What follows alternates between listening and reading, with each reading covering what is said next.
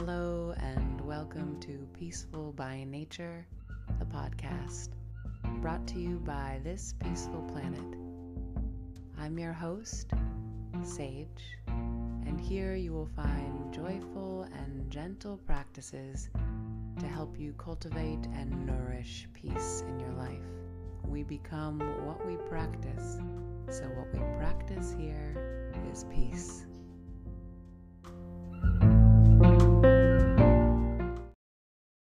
Hello, beloved. Hello, friend. Hello, fellow earthling.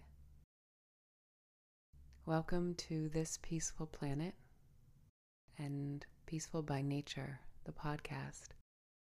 As I was sitting here before recording today, I found myself quiet in my room here and grateful for having this sense of ease, knowing how sacred that is because there's so much uncertainty in the world and there's a lot of fear in the world right now and a lot of pain and a lot of grief. I don't know for you, but for many people, myself and other people in my personal life, I know that there were a lot of things that have been brought up in 2020 that have been really painful, and there's been a lot of grief around them. The macro is the micro, and the micro is the macro, and it's global. It's nationwide, and everything that we've seen, it is exactly what is needed for our healing, and it's also really intense growing pains. I've been thinking about the space that I want to hold in this podcast and how I want to approach things, and it's really with a open and full and vulnerable approach to all of life, because how I think about peace is that natural state of being. My friend today, we were on the beach and she articulated this state so beautifully when she said, "Oh yeah, my cats go back to that state." And that's what cats do, right? They come up and they nuzzle you and they get love, and then they go about and they do their own thing and they chill out and they're relaxing. Then they hop up when they need to hop up and they have energy when they need to have energy. Most animals are at peace when they are not either chasing food or reacting to a predator. Our natural stress response is meant to last 60 to 90 seconds, but we keep it alive with a lot of stories. How we keep the past alive with he should, she should, they should, I should, have. Or the world stories alive of this politician or this part of the world or that part of the economy should have done this, we should have done that, and all of that past is past, and unless we're going to be learning lessons, it doesn't really help us. We do the same thing with the future. We use our incredible imaginations to create anxiety and worry and catastrophe, and then we become the dreamers of our own nightmare. And our minds have such incredible potential to create such peace and delightful equanimity on this planet if we choose that. We've been going so quickly for so long without pausing, which is really what meditation offers, is a sacred pause. And as the world gets quicker and quicker, it becomes increasingly essential to take a breath and pause, and to release and to let go of the stories of the past or what the future is going to bring. To slow down and to give ourselves a nourishing pause. Come back to right here, right now, and be. You can probably hear it in my voice. I started to get into more of a manic pace and just being in my body. The practice that I want to offer you today is a guided Yoga Nidra practice. And Yoga Nidra does that, brings you back into a place of groundedness, and it's a really special practice. So I'd like to tell you a little bit about the practice before I record the meditation. You can start right with the meditation without this background if you would like. That's totally fine. But I thought I'd give you some context. I have personally found great benefit from this practice. It has also been used for thousands of years to relax the body and mind, and to set a powerful intention and watch that intention come to fruition in your life. I'd like to talk about the meditative state, the state of awareness in meditation, and how that is incorporated in Yoga Nidra in a unique way.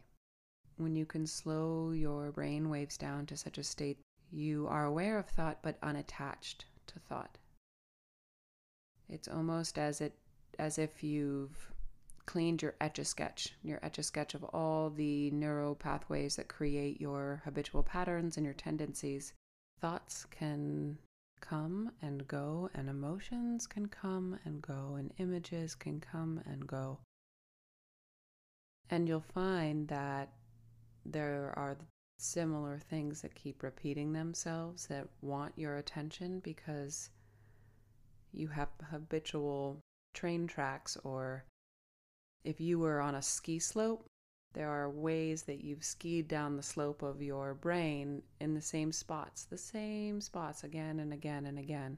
And in those same grooves, those grooves got deeper, if that makes sense. So this is a place of, if it was a snow globe, shaking up the snow globe so that you have a fresh start.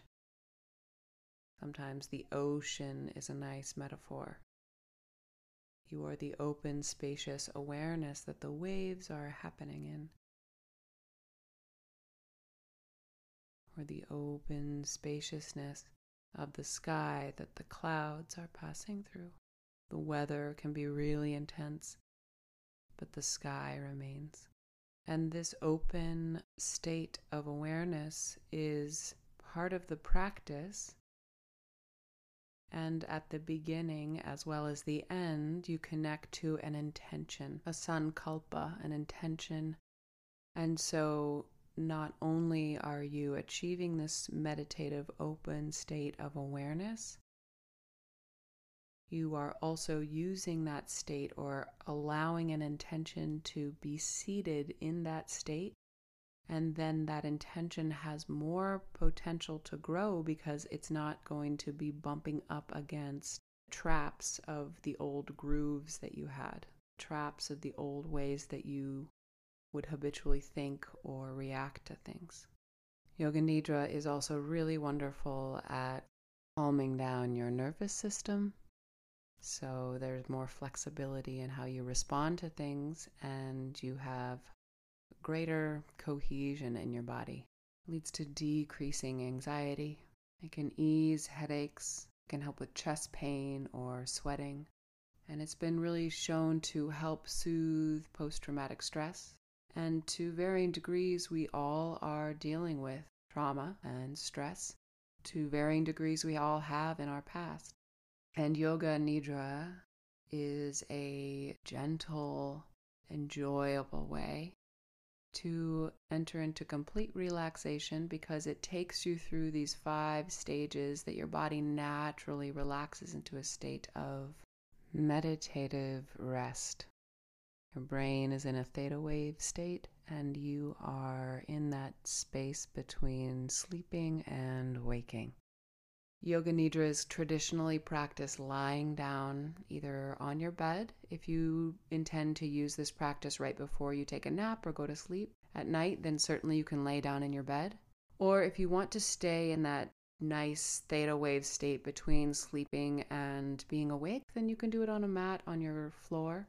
Either setup that you choose, on your bed or on the ground. It's really important for this practice that you completely relax And I am talking go extra comfy. A bolster under your knees, a towel under your head, a soft blanket, eye pillow.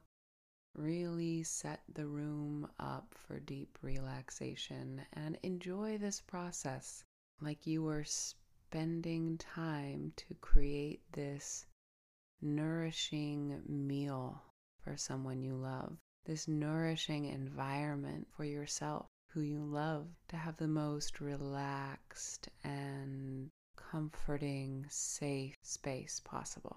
I would love to hear how this practice goes for you.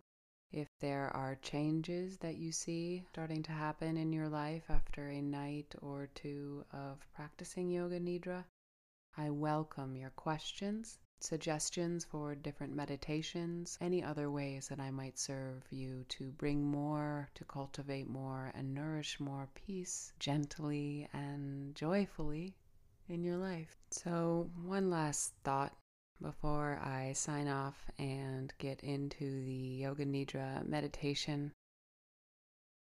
I believe we have the potential to awaken to a state that is really incredibly loving, vulnerable, courageous, powerful way to wake up to how we're treating our own beings, to wake up and really see all of the human beings on this planet as the same species, and every single creature on this planet as kin, as friends, as we are part of a whole. And to recognize how precious our tiny blue dot is. And then if we're not looking out for ourselves and for one another, we might not get to see the potential that we're capable of. And I believe that human beings are capable of incredible love and peace that we've not yet seen on this planet. That is the awakening heart. That is the bodhicitta, the bodhisattva that is within each of us, the Buddha nature that is within each of us. And it is so beautiful.